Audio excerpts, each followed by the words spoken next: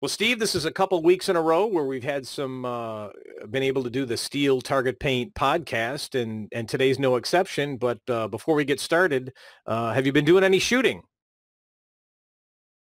Absolutely, Jeff. This past weekend was a great weekend. I was able to take two brand new shooters. They've had very, very limited experience, and I introduced them to Steel Challenge, and boy, that was a very rewarding experience. Had a great time. I've heard you did some shooting this past weekend yourself. You got some news to share, huh? I did, and I was able to shoot iron sight revolver and open sight revolver. And tomorrow morning, because we're recording this on a Tuesday night, if as long as the match director paid for it, I will be part of Club 13. And I was actually lucky and squeaked a B in those classification or a B classification in those divisions. So 2019 is going to be trying to raise all those centerfire pistols at least one class, but the revolves will be at the end of the year. I gave it back to the owner. Yeah, I reached out to somebody after our last podcast. I'm going to have some action done on the trigger to my 929. So maybe we can join you in that classification increases this year. Well, I think that's going to help on top of not only the trigger pull, but as I remember you and I talking, you had something like 56 light strikes throughout the entire match. Yeah, at some point I stopped counting. It was the numbers just got so high it wasn't worth it. But you know what, Jeff? The great thing about our community is if you ever tell anybody that you've got a problem, there's more than 1,000 people coming up with 2 million recommendations of what you did wrong. So I've weeded through all that feedback, and I think I've isolated the issue down to two things. So I appreciate everybody that gave me some feedback. Did any of it have to do with your trigger finger, or was it all the gun? Jeff, of course it was the equipment. It had nothing to do with me. Well, we're talking about Club 13, and you made it last week, and I'm going to make it tomorrow. But prior to both of us, our guest this week actually is in Club 13. You know who we've got today? Absolutely, I do, Jeff. You introduce. Okay, you're going to have to edit this part, Steve. You broke up. You still there? Yeah, I'm here. Okay, say that once more. I said, Jeff, do you want to introduce him? I'd be happy to, Steve. Everybody listening, we've got Jake Martins from the USPSA, and I'm going to let Jake actually give his title. And Jake, what is that? And welcome to the podcast. Hey, guys. Well, my official title is Director of Media and Events, but that doesn't cover everything I do. So we just kind of shorten it, and a lot of times you'll see it referred to as DME. Well, Jake, let's actually start out with how long have you been shooting in the USPSA? When did your shooting career start? I actually shot my first competition match in 1999. So this is my 20th year of shooting competition, and that was a IDPA match. I did not shoot my first USPSA match until 2004, which was the Indiana State match. I went in and shot limited 10 with a single stack revolver and 10-round mags because that's all we had. We didn't have a single stack division then. And I pretty much exclusively shot USPSA from 2005 until now. Some Steel Challenge, a little bit of multi-gun, but mostly USPSA. Great. Yeah. You didn't shoot quite 13 divisions at the World Speed Shoot, but you shot a number of them, didn't you? I shot 9 at World Speed. So can I was working Pendulum, and can I share a funny story when you came to our stage? I think it was the last gun you were shooting. So was this my production division run? Yes, it was. Okay. You are more than welcome to share the story, but I will preface this by my best time was the last run. Yes, it was. And so this is Pendulum, and this is the end of the world speed shoot. This is Jake's 9th gun of the match, and he gets up there, and he's just having trouble hitting all the plates. And he looks at me, and I think his time might have been a 16 or 17. And he looks at me, and he goes, "What happens if I just shoot the stop plate?" I said, "It's going to be your draw. It's going to be your draw time plus 12." He looked at me and went, "Really?" I went, "Yeah." He drew in about a second and a half, and he took a 12 and a half or 13 and a half into the score, and he was beaming. It beat the 2 runs before that where I had reloads. Yes. Yeah. Other than a miss, those days. Yeah. Other than a miss on what you don't know is I did the same thing on 5 to go later on. Oh yeah.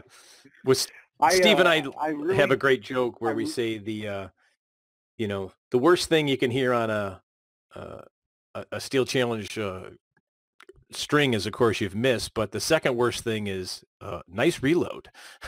Yeah. Yeah, I really, really struggled with my production division run at World Speed. I shot Carry Optics that morning flight with the Walther PPQ, and then I switched top ends to the iron sight that had the red fiber optic front on it, and I was treating it like a red dot, and it was a long, long afternoon. Well, the good news is you got through it and it's over, and we got a good story out of it. Yeah. And when I went to Area 2, this right at the beginning of December, Eric Leach and Art Leach were gracious enough and very eager to watch me shoot their revolvers to get into Club 13. And you want to talk about 2 completely different setup revolvers between Art's optic sight revolver and Eric's iron sight. Art has the grips on there that have it where it pushes your trigger finger out. It's got this big hump on the side of it. And it was not fun to shoot. I'm glad I did it, and I really, really appreciate the masochists that shoot revolver division in USPSA and Steel Challenge. It's just not for me. I mean, it's an amazing discipline to be able to run a wheel gun the way that those guys do. And I love them for it, but it's just, man, when somebody tells me and asks me if I like shooting revolver, I'm just honest with them. No, I don't.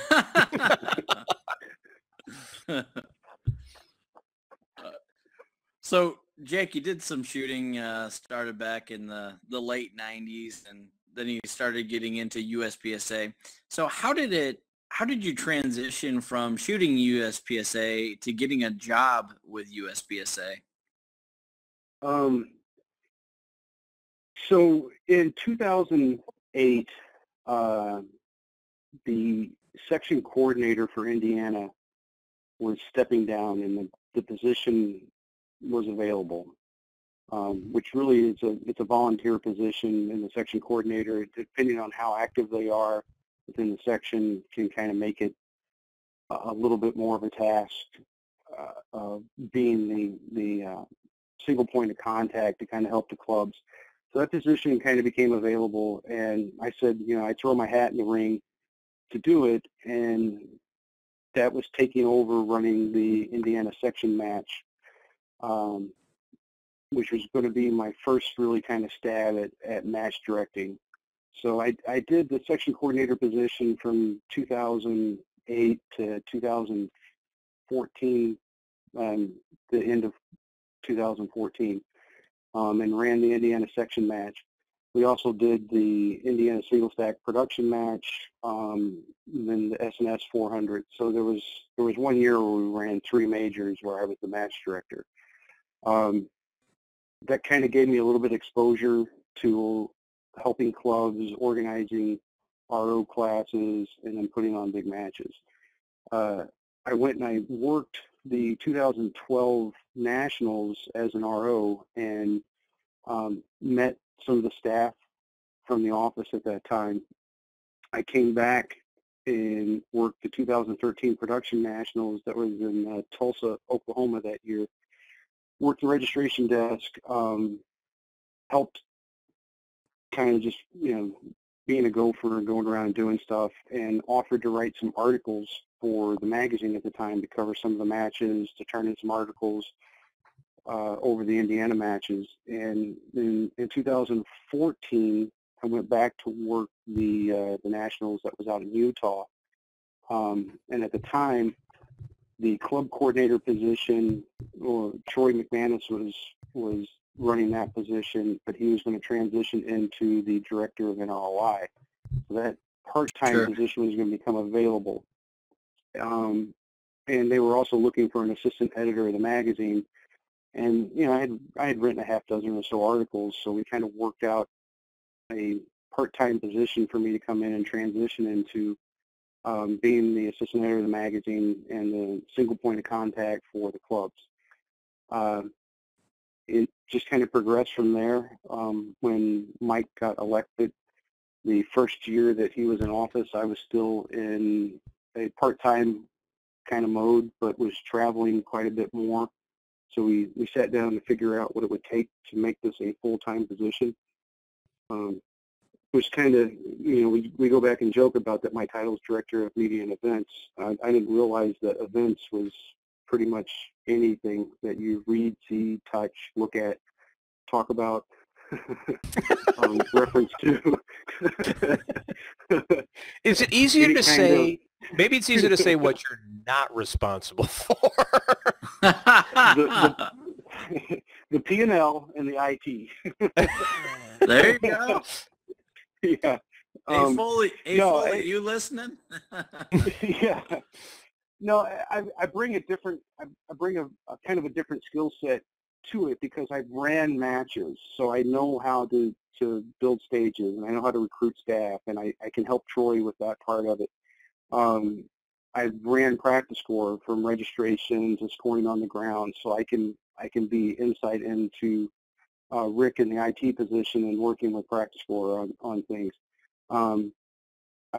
I've written articles for the magazine, so I can help people with that. I've helped with setting up new clubs and getting RO classes put together and bringing in new shooters and training and stuff. So being a section coordinator, I learned a lot.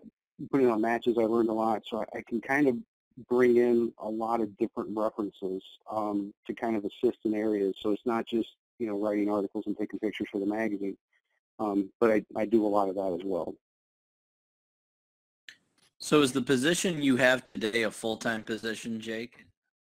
Yeah, I've been full-time. This will be, actually, January will be 2 years of being in a full-time role with USPSA. Okay. Now, is this an elected position, or is it sounds like it was something you applied for that you were awarded and your responsibility grew. Is that correct? Yeah. So I originally interviewed for the position through the previous administrative staff in 2014 and was hired in November of 2014 in a part-time role. And it's just kind of grown from there. And then when Mike came in, then we sat down and talked into the first year about what we were going to do and how that kind of transitioned into year two, what it would take to do this as a full-time position. So we added some things to it. So I handle, the trade shows and the national events, the national sponsorship program, along with the club contacts. So we kind of combined a couple of positions into one overall kind of thing. But it's kind of grown into some stuff. So when we look at like the advertising part of USPSA and the national sponsorship program, we tie a lot of that stuff together. We tie a lot of programs together and package it for companies. So they're not just going to buy an ad in the magazine and then they're just going to be a sponsor at nationals, or they're going to be part of a preferred vendor program. We try to package things together for the company so they get the biggest return on investment when they partner with USPSA. And that's kind of been the goal with me going full time is that we're marketing USPSA, not just to clubs and to shooters, but also within the industry. Excellent. Gotcha. Well, So- you've got, again, you hit on a lot of different things there. I think one of the things that people don't realize too is you are the editor of the Front Sight magazine, but that magazine is filled with articles contributed by the members. I mean, I've been fortunate enough. I had a couple articles in there, and it's if you want to bring or notoriety to your club or to your match, it's a perfect opportunity. And could you talk a little bit, about how much it really is based on member articles? It is 100% member contribution. All the articles are ones that, if it's a match article, it's somebody that's participated in the match as a member. They're writing it from their perspective. We have some guidelines. There's actually on the website a contributor's guideline that kind of gives you an idea of how to go about writing it. I pretty much encourage anybody to send in match articles or an article about their club or an article about a person. And we work through all that stuff. And the first thing we tell them is that, don't worry about grammar, don't worry about the proper structure, any of that stuff. I mean, if you've ever read one of my emails or my original kind of articles before they get handed over to the more polished person who does that for us, they're tough to read. I've gone back and I've read some of my articles, and I was like, that's not what I wrote, but it sounds a heck of a lot better than what I was trying to say. So there's a lot of people that will probably remember Val. Val used to work in the office. She was an English major and English teacher before she retired from USPSA. She worked in the office for quite a few years, and she was actually the assistant editor of the magazine during that transition, and they knew that Val was going to be retiring, so that's how the position became kind of available with the club coordinator part of it. Val still works on contract for us, so she edits and reviews every article that goes into the magazine. So part of my role as the editor is that I collect the articles and I put them in a nice little Dropbox folder that Val pulls up, and she still prints them out. She still goes through them with her red pen. She will then retype them and put them back in there, and then the magazine is put together by Steve Rommel, who he is the owner of Ghost Creative. He is a third-party contractor for us, and he does all of our visual and magazine layout. So the three of us kind of build the magazine for the 6 times a year that we do it, but all the pictures, all the articles, the information that's provided in there it's all contributed by the members. What we ask is, like if somebody wants to do a product review, because we get those from people sometimes, is that we need to know about it ahead of time. We need to make sure that they're not associated with the company in any way, shape, or form, doing some type of very favorable ad promotion instead of an article review. If it's a match article, we just need to know about it ahead of time so 2 people aren't covering it. Normally they'll just work it out with the match director and contact me to say, hey, I'm going to be going to the Florida State match this weekend. Can I write an article? And normally what I'll tell them is you're more than welcome to write an article, run it by the match director. He signs off on it, send it to me, and we'll read through it and make sure everything makes sense, and we're not writing something that doesn't make sense, and normally we'll make it in the magazine. We got 84 pages that we work with, so sometimes things get cut, sometimes things get moved to a different month, just depending on what we're trying to get out. It actually happened, Jeff, with your article. We had to push it to the next issue because we used the magazine to do a preview of 9 Days of Nationals. So I have a very loose calendar of the 6 issues of what we know is going to kind of go in each one, or which matches that I know that I'm going to be going to that I have already agreed to cover for some of those match directors, because I do have some match directors that will reach out to me and say, hey, can you come and, shoot the match and do an article, and I try to work that out. Sometimes it works out great, sometimes it doesn't. I try to do some of the area matches if they need help, or even some of the new ones that may be popping up to kind of get them a little bit more noticed. I just shot the Miami Open this past weekend, and I had worked out with Manny and Gorka that I would do an article for it. Since this is the second year for that match, and it's kind of growing, so kind of help them boost it up a little bit because it's a nice kickoff to the year. So we do some of that stuff. And when I'm there, I like taking pictures. I drag out the big Nikon and try to take pictures at matches as much as I can, so we can put that on the social media pages, because you gotta keep feeding those to keep people engaged. So they like seeing the images of their shooting on the social media pages, so we like doing that as well.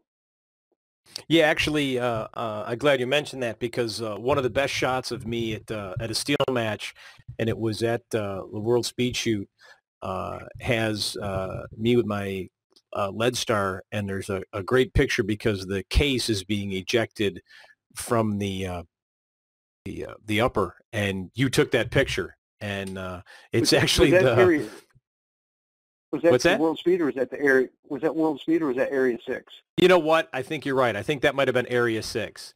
But yeah, it was still a great shot, and the brass is coming out and being ejected, and I love that picture. And you go through, a lot of people don't realize, if you're on Facebook and you like the United States Practical Shooting Association Facebook page, these photos get put up there, and there may be photos that never make the magazine, but that Jake has taken or other people have taken, and they get posted up there. And it's pretty cool to go up there and not only see yourself, but see your friends and things of that nature.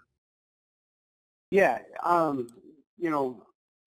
one of the cool things about the cameras and the technology that's out there is that I can rip off 600, 700, 800 pictures at a match, and I try going through and doing where I'll post 2 or 3 or 4 in sequence of a shooter.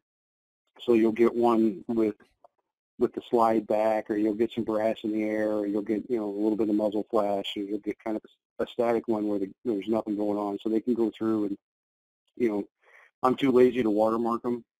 So it's real simple to grab them and use them on your social media. I'm also too lazy to put them up in the small format. So if you download it, you're probably still getting a 1 or 2 megapixel or meg picture that you can even print and do stuff with.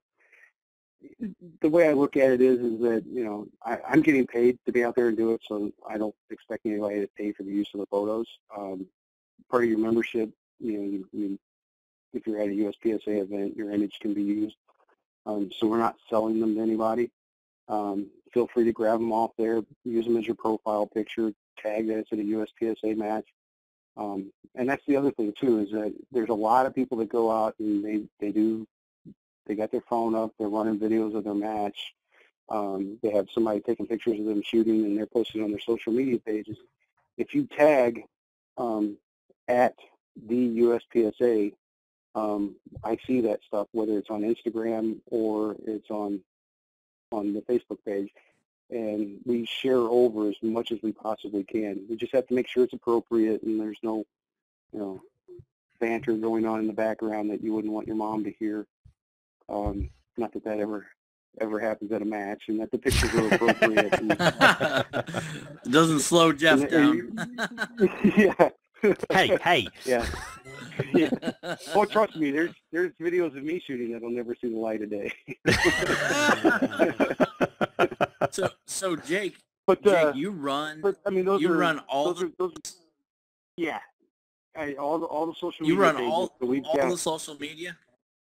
Yeah, so we have the Instagram pages are at the USPSA Instagram page.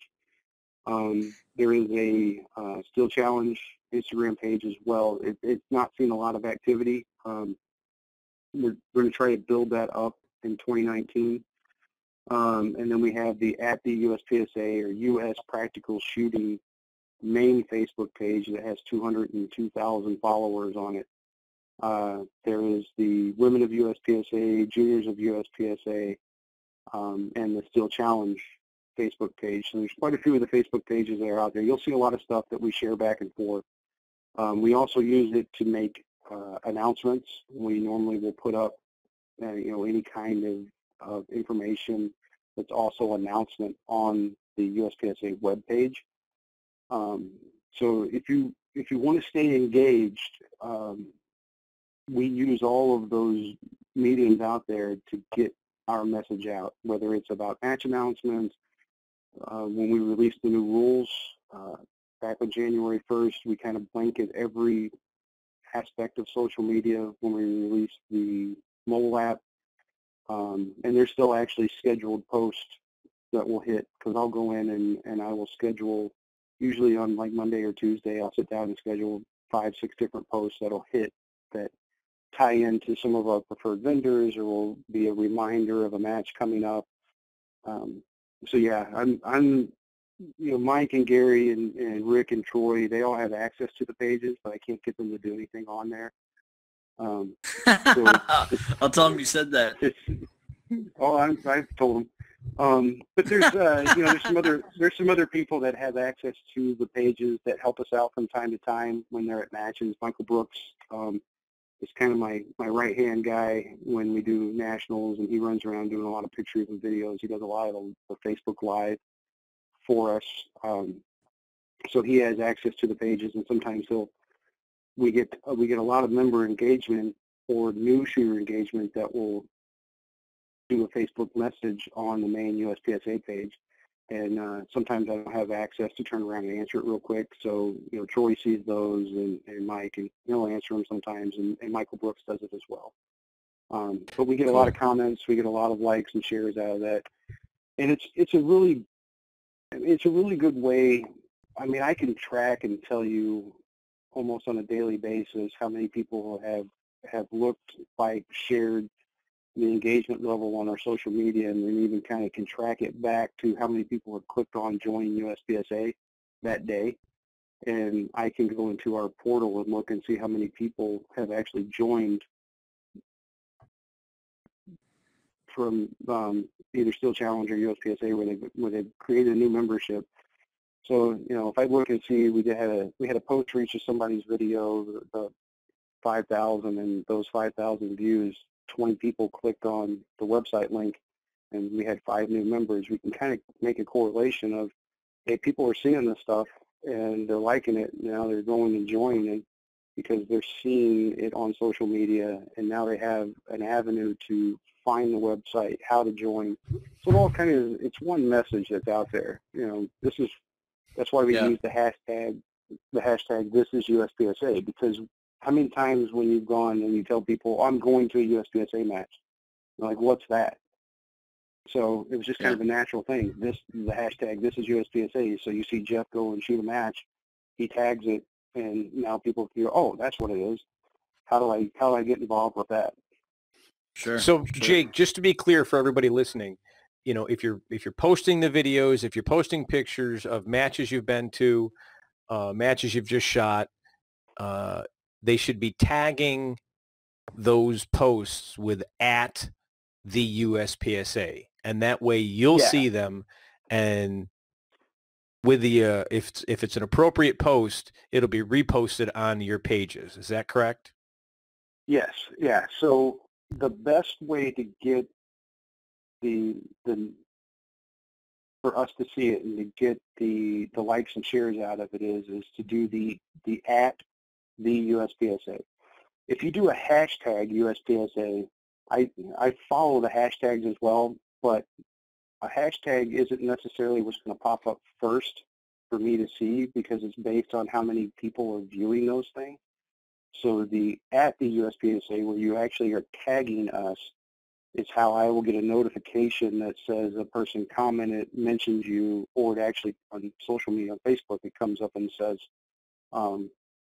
you can link right to where somebody mentioned the the USPSA.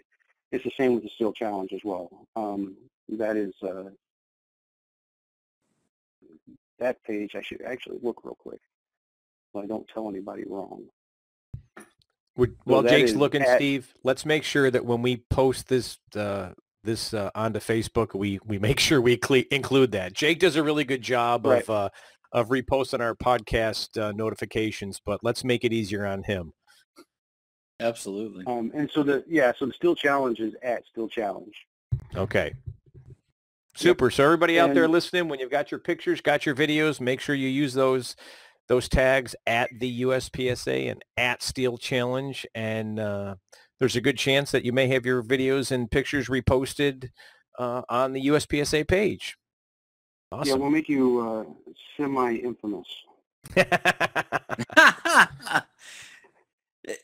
Jake, you mentioned earlier about you schedule a post. Do you use a party tool, or do you use the one on Facebook pages? So when I first started doing this, I was using Hootsuite, and it was, to me, it was kind of cumbersome. So the way I have it set up now is I just manage the pages directly from either my phone, the app, or on the computer, and I'll just go in and schedule the post. Most of the time, I'm more effective on my phone through the app than I actually am on a computer. It just seems easier for me to go through and do that, because I can go through, like when we just did the announcement of when World Speed Shooting Championship for this year's registration opens. I'll put the announcement up, and I'll just go in and automatically share it to all the groups that I'm part of, because I'm 97 different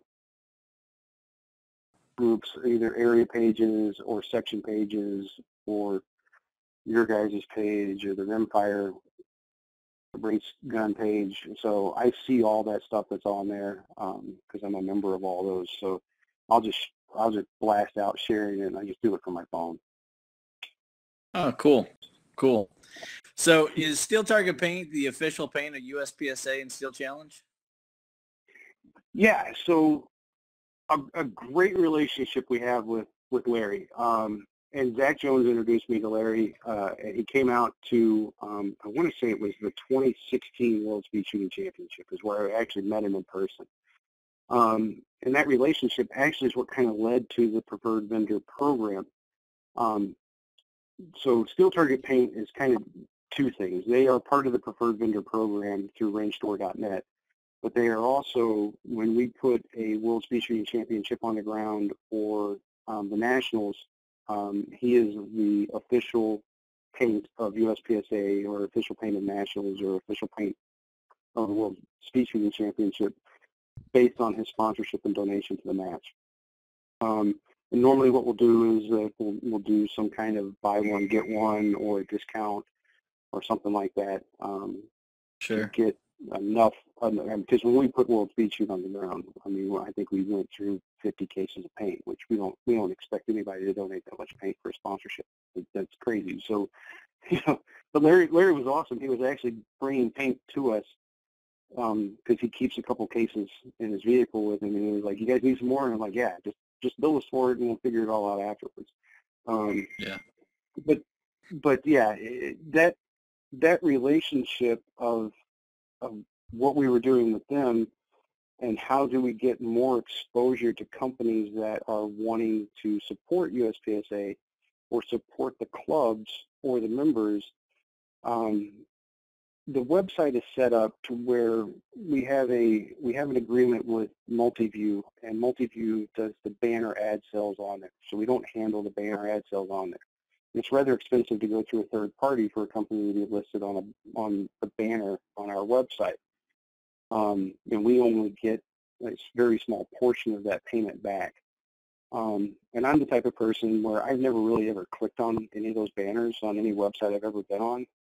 So I look at the preferred vendor program as an opportunity where somebody can directly market to our membership. So there's a web page that's listed as preferred vendors, and you click on it, and these are companies that have have paid a small advertising fee to be part of that program, and part of that is that we share their social media stuff. So every time Larry puts something up, or Brian puts something up for Hunters HD Gold, MGM targets, SMS casting, blue bullets, CMP targets. Like right now, CMP targets, they're advertising 15% off their SHOT Show discount rate, and you don't have to go to SHOT Show. So they're a preferred vendor. So Sure. every time they post that, I share that over to the USPSA main page. So that's kind of how that agreement works, is it's just getting exposure for these companies. And it's worked out very well. There's been some companies that have already said, yeah, we're in for next year, because it's a 12-month thing. So whenever they signed up, it ends after 12 months. So it kind of varies throughout the year, but we've already had companies that are back on saying, yeah, I want to do it. Then we have some other agreements where we have the actual, like with Federal. Federal is the official ammo of USPSA, where they produce the 3 Syntag action pistol rounds that are actually logoed USPSA. So their agreement with us is a little different, because they're paying for the licensing use of our logo, which is a trademark logo. And that was a relationship that, we developed over, we're coming into year 3 with that, where they reached out to us with asking for some information about, what's the most popular rounds, explaining to them how Power Factor worked, and kind of developed this ammunition to be competition ammunition. So that's how that relationship came about. We have some new ones that we're going to be working on for 2019. We're going to roll some of it out. I've talked with a couple companies about doing an industry partner thing, where that is kind of more direct marketing with some of the bigger companies, and looking to see what kind of benefits we can get for members through that, and get some exposure for companies that are making guns specific to competition shooting. A lot of the manufacturers have seen, when you go and you look at, we just blasted out all the information about the new Walther PPQ Q5 steel frame. That is a gun built specifically for the USPSA competition. The CZ Shadow 2 was a gun that was built specifically for competition. So we're rolling out some of these programs to see if we can partner with these companies to help. When you open up the box, we're trying to get it where you open up the box and there'll be a card in there saying, this gun is approved for USPSA production. Here's how you find more information about USPSA. Sure. So 2 things. One is back to 2016 World Speed Shoot. That was that's when Larry and I first got together. That was the second match we ever been to together, and I was a newly sponsored shooter with them. And that's the first time I met you. It was Dave Savigny, you and I shot in a squad in that afternoon on Thursday. I remember that like it was yesterday. Good times. Well, what was awesome about that is I told Dave, and I was like, hey, I'm going to treat this like I'm taking the class from you, but I'm not going to pay you.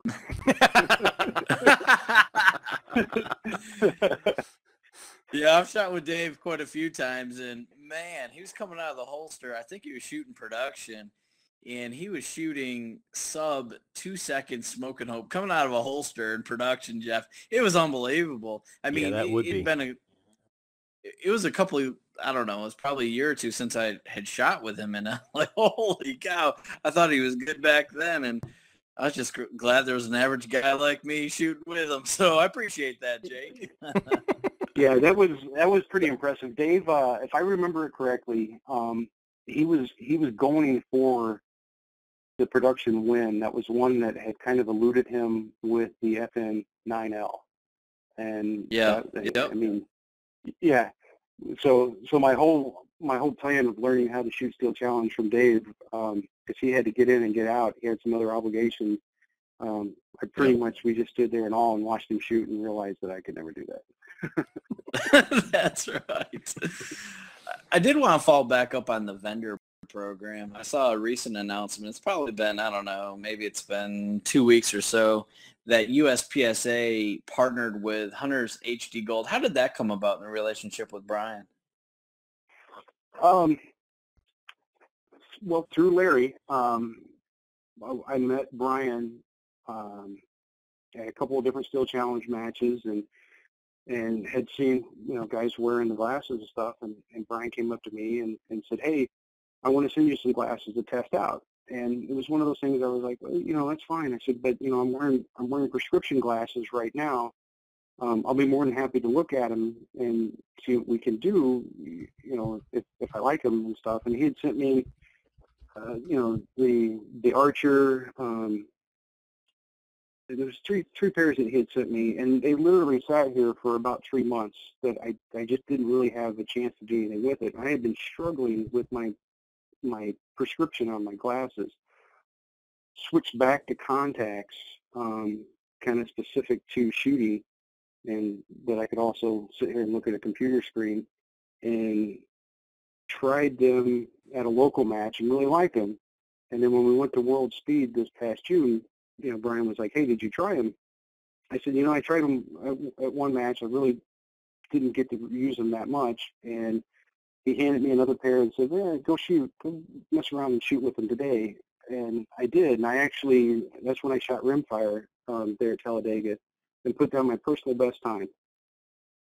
Went back over to him, and I was like, the red dot, the fiber optic that's on my rimfire iron sight pistol, I was like, it was just like crystal clear. I shot Carry Optics and put down my personal best time with it, and just same thing. The dot that was on there was just crystal clear, and if anybody was at that match, the sun didn't let up at all during the match. But we also shot right up until dusk, and I just left the glasses on all day. So I went back over to him, and I was like, "Let's figure out what we can do about these glasses." And I went, the next month I went and I won A class at Area 3, and then I came in second at the Illinois section shooting Carry Optics. And the only thing I changed was putting those glasses on, and it was like the perfect combination. So seeing Brian at all of these matches that he had sponsored and worked with, he was like, "I really want to get more involved. What can we do? What kind of program can we put together?" And we worked on it for about a month of figuring out just exactly what the right placement would be, how it would work out, how it would be if we were going to do a fee for every glasses sold at a match that he was sponsoring, or if we were going to just have him pay us for the use of the logo. So we worked out a couple different things, sat down and kind of went over what his budget was, what we would need to make it beneficial to do the promotion for him, and to allow him the use of the official eyewear of USPSA Steel Challenge. And we announced that on January 1st. So it's been, Brian, I want to go back and think he sponsored like 28 matches.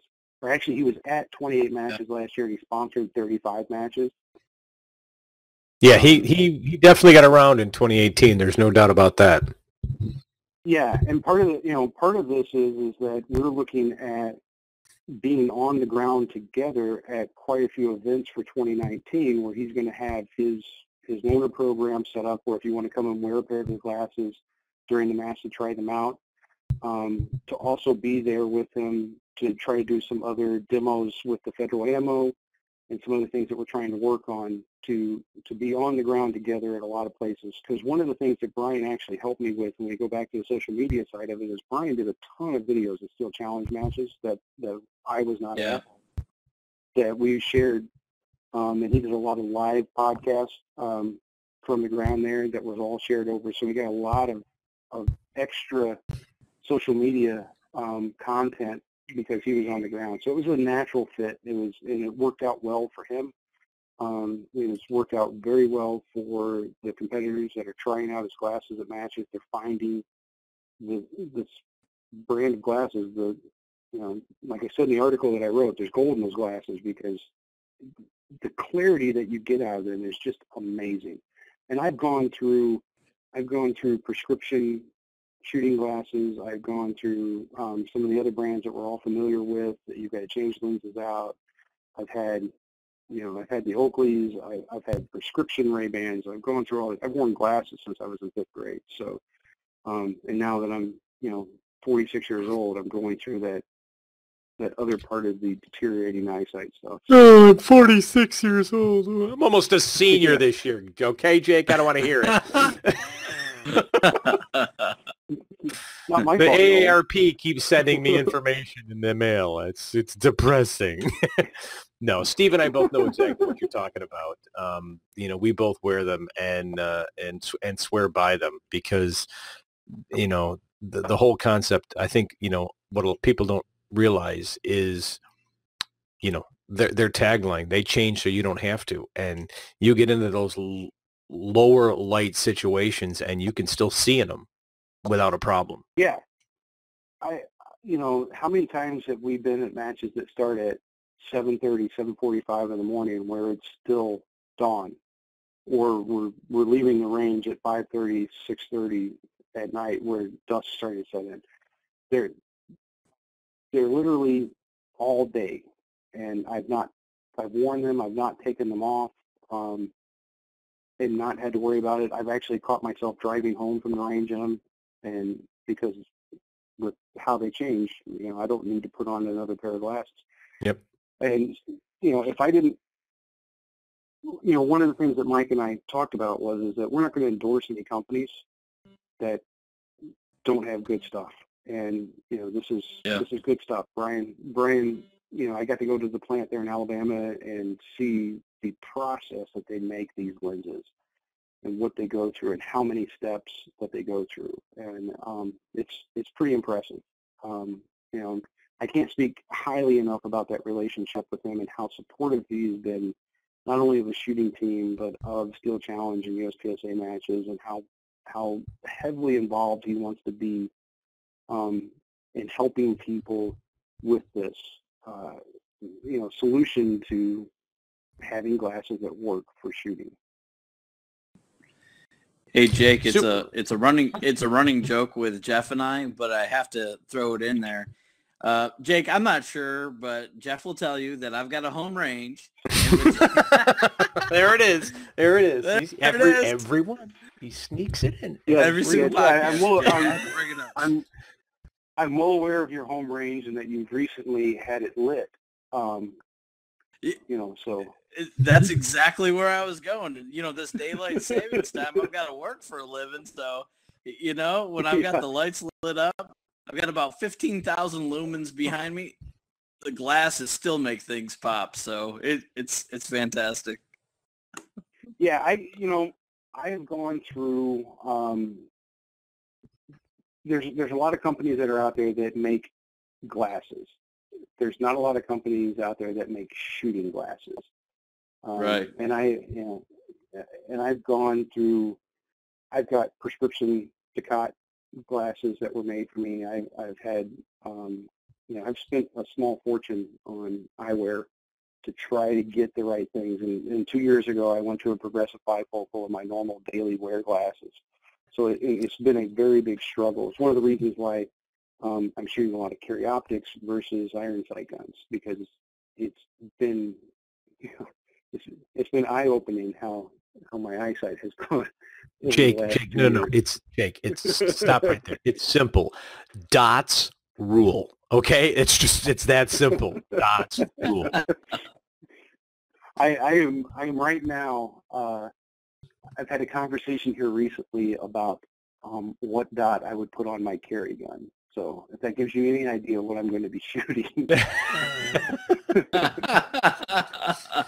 Well, listen, Jake, 2018 was a huge year for the USPSA and Steel Challenge.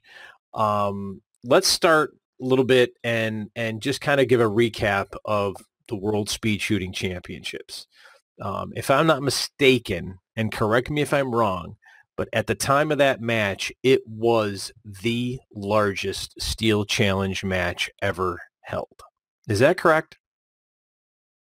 As far as amount of guns shot, for record, it is the largest steel challenge and world speed shooting championship on record. Wow, that's great. Yeah, before that, East Coast Steel Challenge, I believe, had 525, 530 guns. I'm sure Zach will correct me, but we ended up with just over 630 guns for 2018. Talladega was a new location for us.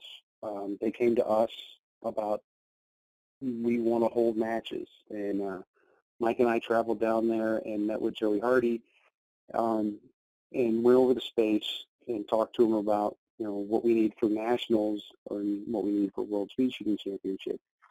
They don't have the bays for a USPSA Nationals Championship because it takes about 25 bays. They don't have the bays right now. Let's say that. It takes us about 25 bays to put a USPSA Nationals on the ground. But World Speed Shooting Championship, it was perfect. The way that it was laid out, they'd already ran the Alabama match there for 2 years, so it was a great fit. And with the way the bays were laid out, with the background, the berm in the back, with the green grass that was on there, the white plates they stood out. I don't remember how many records were set this year besides being the largest, but as far as times and division wins, it was the largest, and I believe the most records set all in one event. And we are very, very happy about going back there. We moved it up a month. We've changed the format just a little bit because we know we ran very long with too many guns in the afternoon. So we've decreased the size of the match, which sounds a little crazy when you think about it, because normally you're going to say, hey, we just had the biggest event, let's make it bigger. But we've actually decreased the size of the match with how many guns could be shot in the AM and PM flight, just because we know we ran too long. And we moved it up a month so it'll be a little bit cooler because it did get kind of hot there in the afternoon. So we are looking at attacking that event again, especially now that people know just exactly what the range is and how it looks and how inviting CMP is. They are a great partner, and that is a beautiful facility there. So I'm excited about going back there for May. Registration, Zach's got it all set up. Registration starts on February 1st. I want to say it's at 6 p.m. on that Friday evening. The sponsor packages are starting to hit for that match. We're blowing some of that information out. We're giving some of the sponsors back that we had last year. We kind of give them first right of refusal. So SIG is back as our title sponsor. We're going to see what kind of side match or challenge that they're going to come up with. We have a meeting with them next week at SHOT Show. So really, really looking forward to it. And I got a very, very funny feeling that at 6:01, Zach is going to be scratching his head wondering, how many guns are going to get signed up right away and get people in. Yeah. But it's going to be so Wednesday is going to be a staff day in the morning, but we're going to allow a certain amount of competitors. I don't have that number in front of me. That competitors will be able to shoot on that Wednesday AM and Wednesday PM slots, but it's going to be reserved also for staff. If you're interested in staffing that match, Troy McManus has the staff package together for it, and it's part of the social media release. There's a link on there. You can click on that. Thursday, Friday, Saturday are AM, PM flights, and I believe it is 8 guns in the AM and 10 guns in the PM. Last year we did 10 and 12, so we're reducing it by 4 guns each day on each one of those flights, just because the time frame. You can't start shooting at the CMP range until 9 a.m. So we lose an hour of time where you would normally start at 8, but there's a state law about when you can start. So this will work out, and then we'll shoot Sunday morning and then do the award ceremony after that there in the clubhouse at CMP. Well, I'm looking forward to it. Last year was my first one, and I was fortunate enough, at least I consider myself fortunate enough, to come out and actually help set up. and I'm hoping to do the same again thing next year and being involved a little more.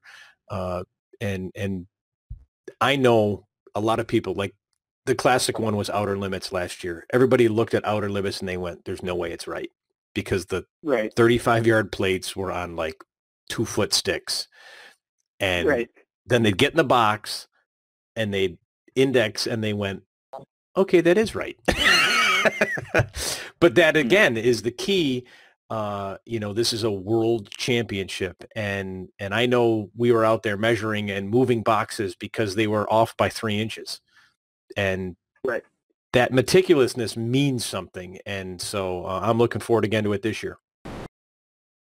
Yeah, it's one of the things that, Mike and I and Gary and the staff, Troy and Zach, specific to World Speed, but nationals in general, we don't put on matches anymore. We want to put on events. We want to put on an event that you are coming to that includes the overall look and feel and the atmosphere of a match. You can go and shoot an 8-stage Steel Challenge match at your local club on a Saturday morning if you're lucky enough that they run all 8 stages or they run 6. That's a match. When you come to World Speed Shooting Championship, that's an event, and that's what we want to put on. And CMP is an excellent host for that event. But you mentioned 9 days of nationals, and I shot the optics portion of it. Can you just give, because we've got a number of people that yes, we're predominantly the Steel Target Paid podcast and Shoot and Steel Challenge, but we do have a number of people that shoot USPSA. Why this year did you do a 9 days of nationals? What was the thought process behind that? Well, we're nuts. So we'll start with that. No, we had sat down over about a 2-month period of time and had really just kind of beat a bunch of ideas into the ground. Do we do 3 nationals? Do we do 4 nationals? Do we split out these 2 divisions with these 2 divisions? And how do we get the capacity that we want to get? And what capacity do we need to make sure that there are slots? And where do we want to go with these matches, and what range can hold? I mean, there's all kinds of things that are going on. Where the hotel's at, where the ranges they can host it. So there's a bunch of things that are going on.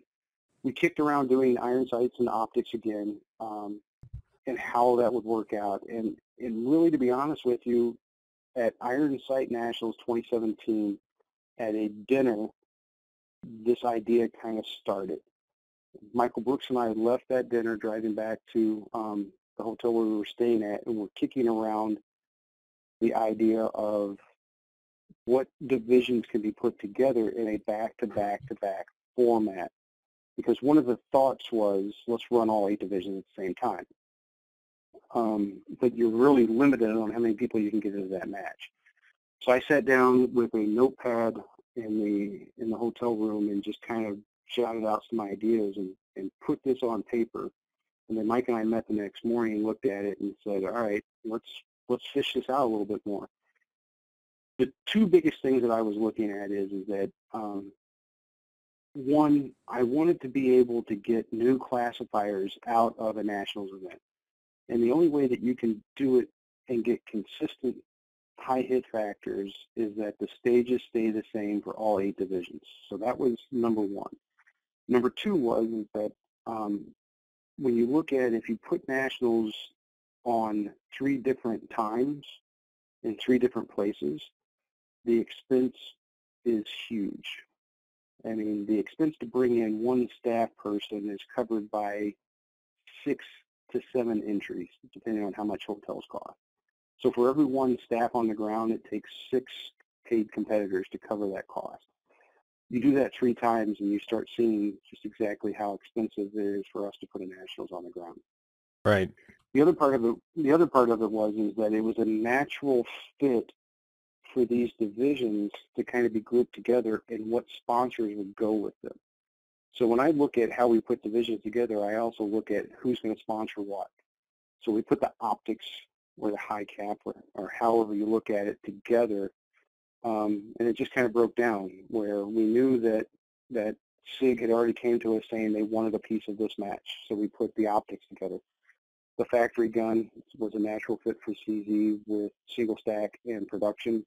Factory gun is kind of a tradition name for the production and division match that it was originally rolled out as the Factory Gun Nationals in 2000.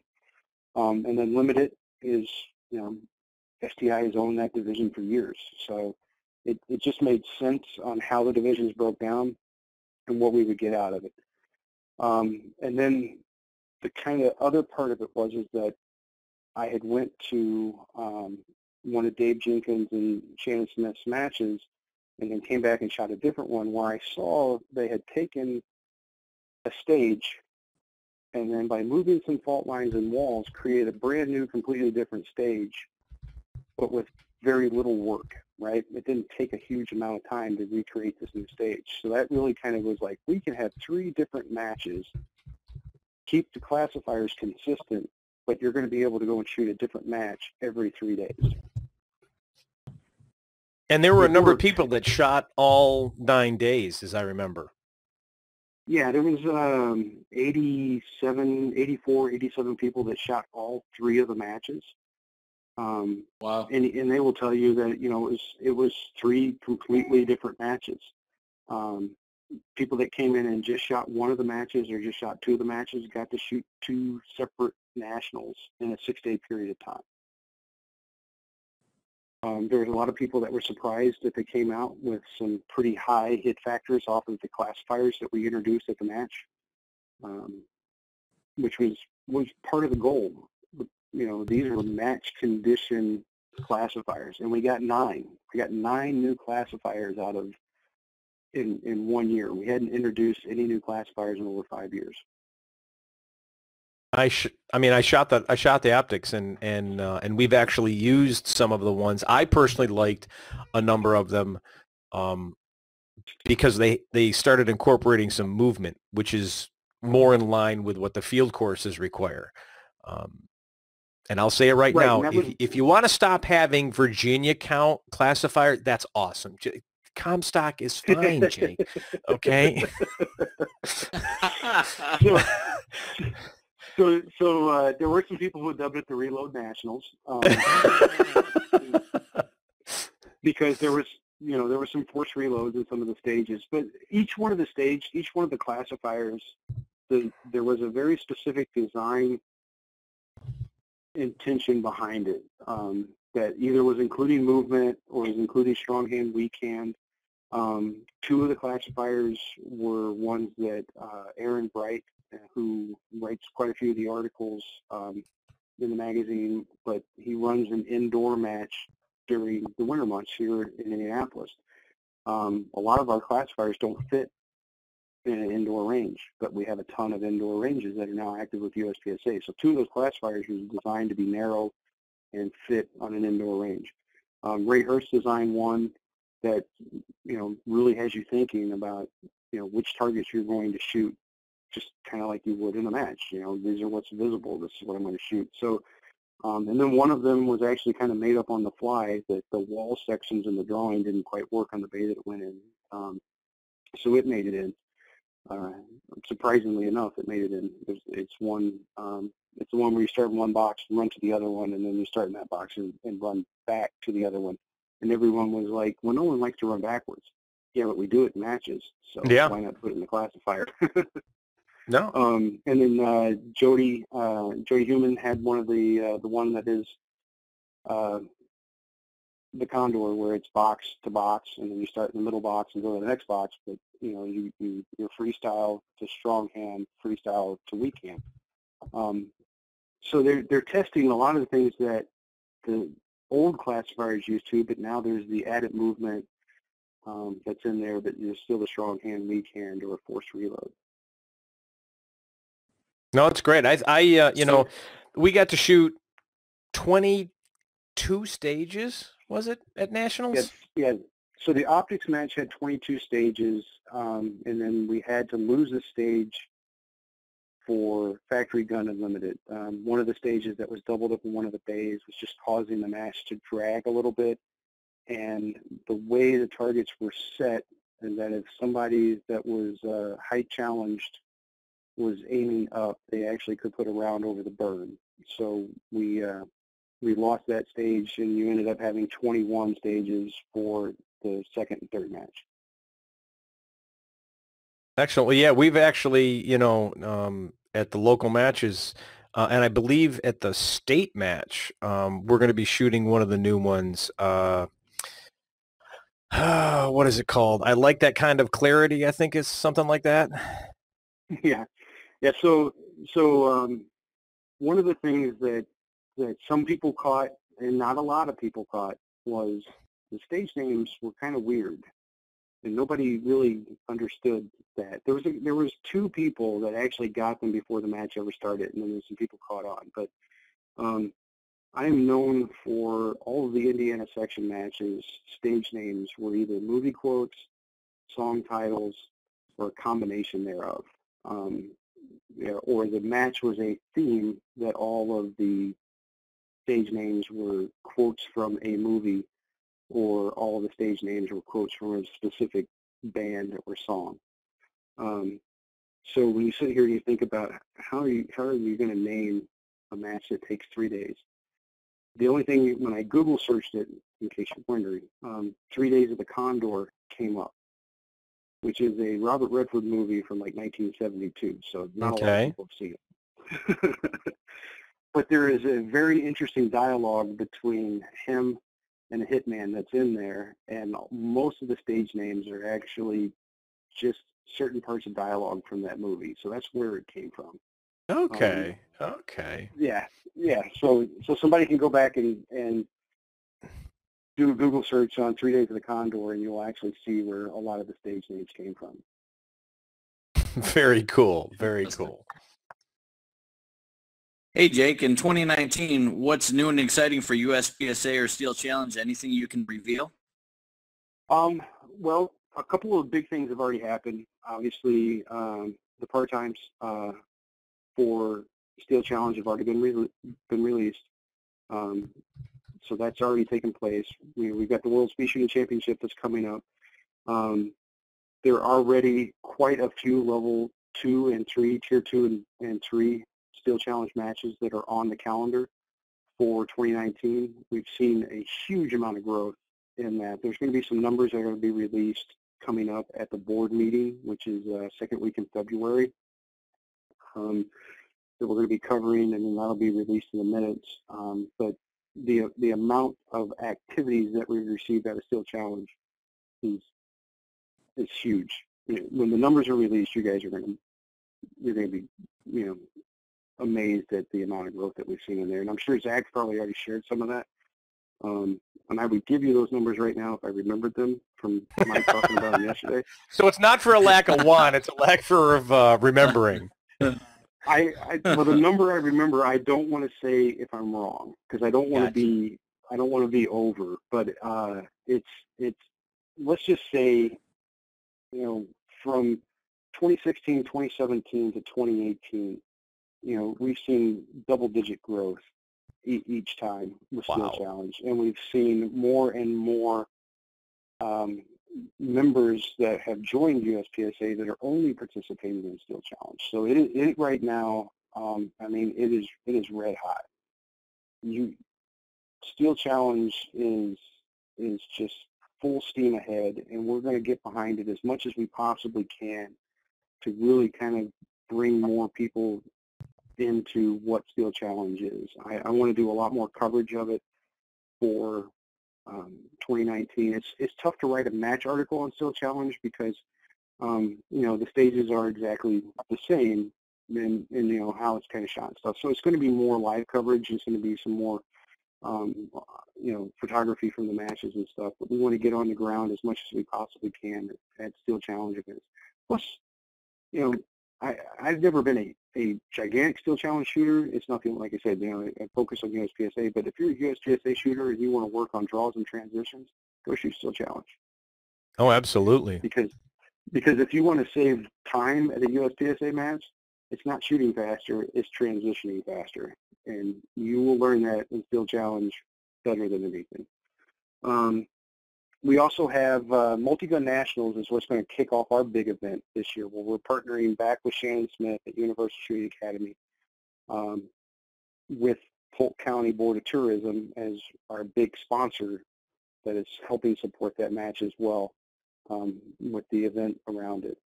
We go from that to the World Speed, and then we have a little bit of a break till we go into High Cap Nationals, which is sponsored by SIG, and is going to be back at the Southern Utah Practical Shooters Club there in St. George, Utah. Great facility. We're glad people love going back to Utah. It is a beautiful part of the country. If you shoot like crap, you're still going to enjoy standing on the bays and looking at the surrounding, the scenery around it is amazing. And it is a great vacation destination as well to go to Zion and the Grand Canyon and all the things that you can go and do. The High Cap Nationals is broke down into 2 back-to-back. So you've got PCC and Open will be the first 3 days, then there will be a break, and then the next 3 days will be limited and carry optics. Then we take a little bit of break for the month of October, and we roll back into Universal Shooting Academy for Low Cap Nationals, which is going to be production, and limited 10 will be together in the first 3 days, and that starts in November. The first week in November is 3rd.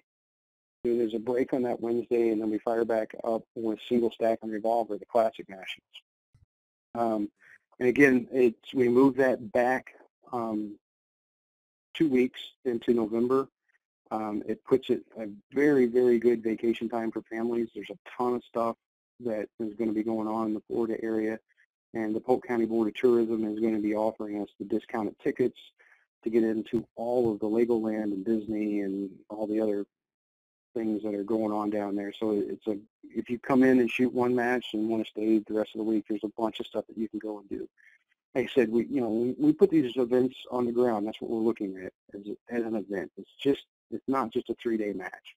It's an event. It's a national event that you should be getting your money's worth out of. That's the plan. I've gone and shot nationals quite a few times, Single Stack Nationals and some of the other ones, and they were kind of lacking on the event side of it.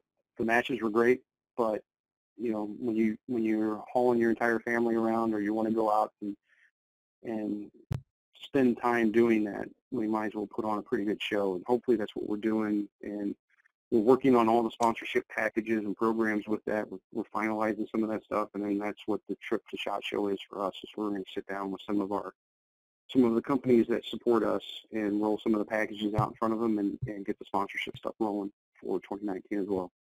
We had 2019 calendar planned. We started working on that in June of last year. So we already had 9 days of nationals on the ground and contracted Multi-Gun Nationals, and then started working on the format in June and July of what we were going to do for 2019. So it's an ongoing. We just had a conversation yesterday. Mike and I did about what we're going to do for 2020 and how we're going to break out the matches. So it's not a last minute kind of thing. We're pre-planning as much stuff as we possibly can. Well, it's definitely exciting. I shoot in both disciplines as far as Steel Challenge and USPSA, and I enjoy both of them. I have to admit, USPSA has become even more fun now shooting a PCC, and being able to put my iron sight guns up for a while, because again, like I said, dots rule. But I think everybody. Yeah, there's some good PCC matches that are coming up this year that we're partnered with JP. Excellent. There's the Southwest is in February out at Rio Salado. The Midwest is in Sellersburg, Indiana, in May, and then Shannon Smith is working on a date for the Southeast JP PCC match, which are all going to be level 2s instead of level 3s, because a level 2 you can do a little bit higher round count. So you can push the round count out there and see if we can get some PCC guys to reload. Well, I have one of those 57 round mags, so it's if I got to reload that, then that's one heck of a stage. Mm-hmm. So, well, Jake, thank you very much. I really appreciate you being on, and I know Steve does too. Steve, you got any last questions for Jake? No, thanks again, Jake, for being on the podcast. Larry and I will be out at SHOT Show, and look forward to linking up with you. Yeah, we got to definitely. I think Brian's going to be out there as well, so definitely meet up. Well, thank you guys for having me on. I really appreciate it. I really appreciate what you guys are doing to help with Steel Challenge and get the word out there, and especially the partnership that we've had with Larry with Steel Target Paint and with Brian at Hunters HD Gold. I know you guys are part of those teams, so thank you very much for that. All right, everybody, if you want to order something out on rangestore.net, we do have Steel Target Paint and Hunters HD Gold. Use discount code STPodcast10 to get 10% off your order. Thanks, everybody. Thanks, everybody. Thanks, Jake. Thanks, guys.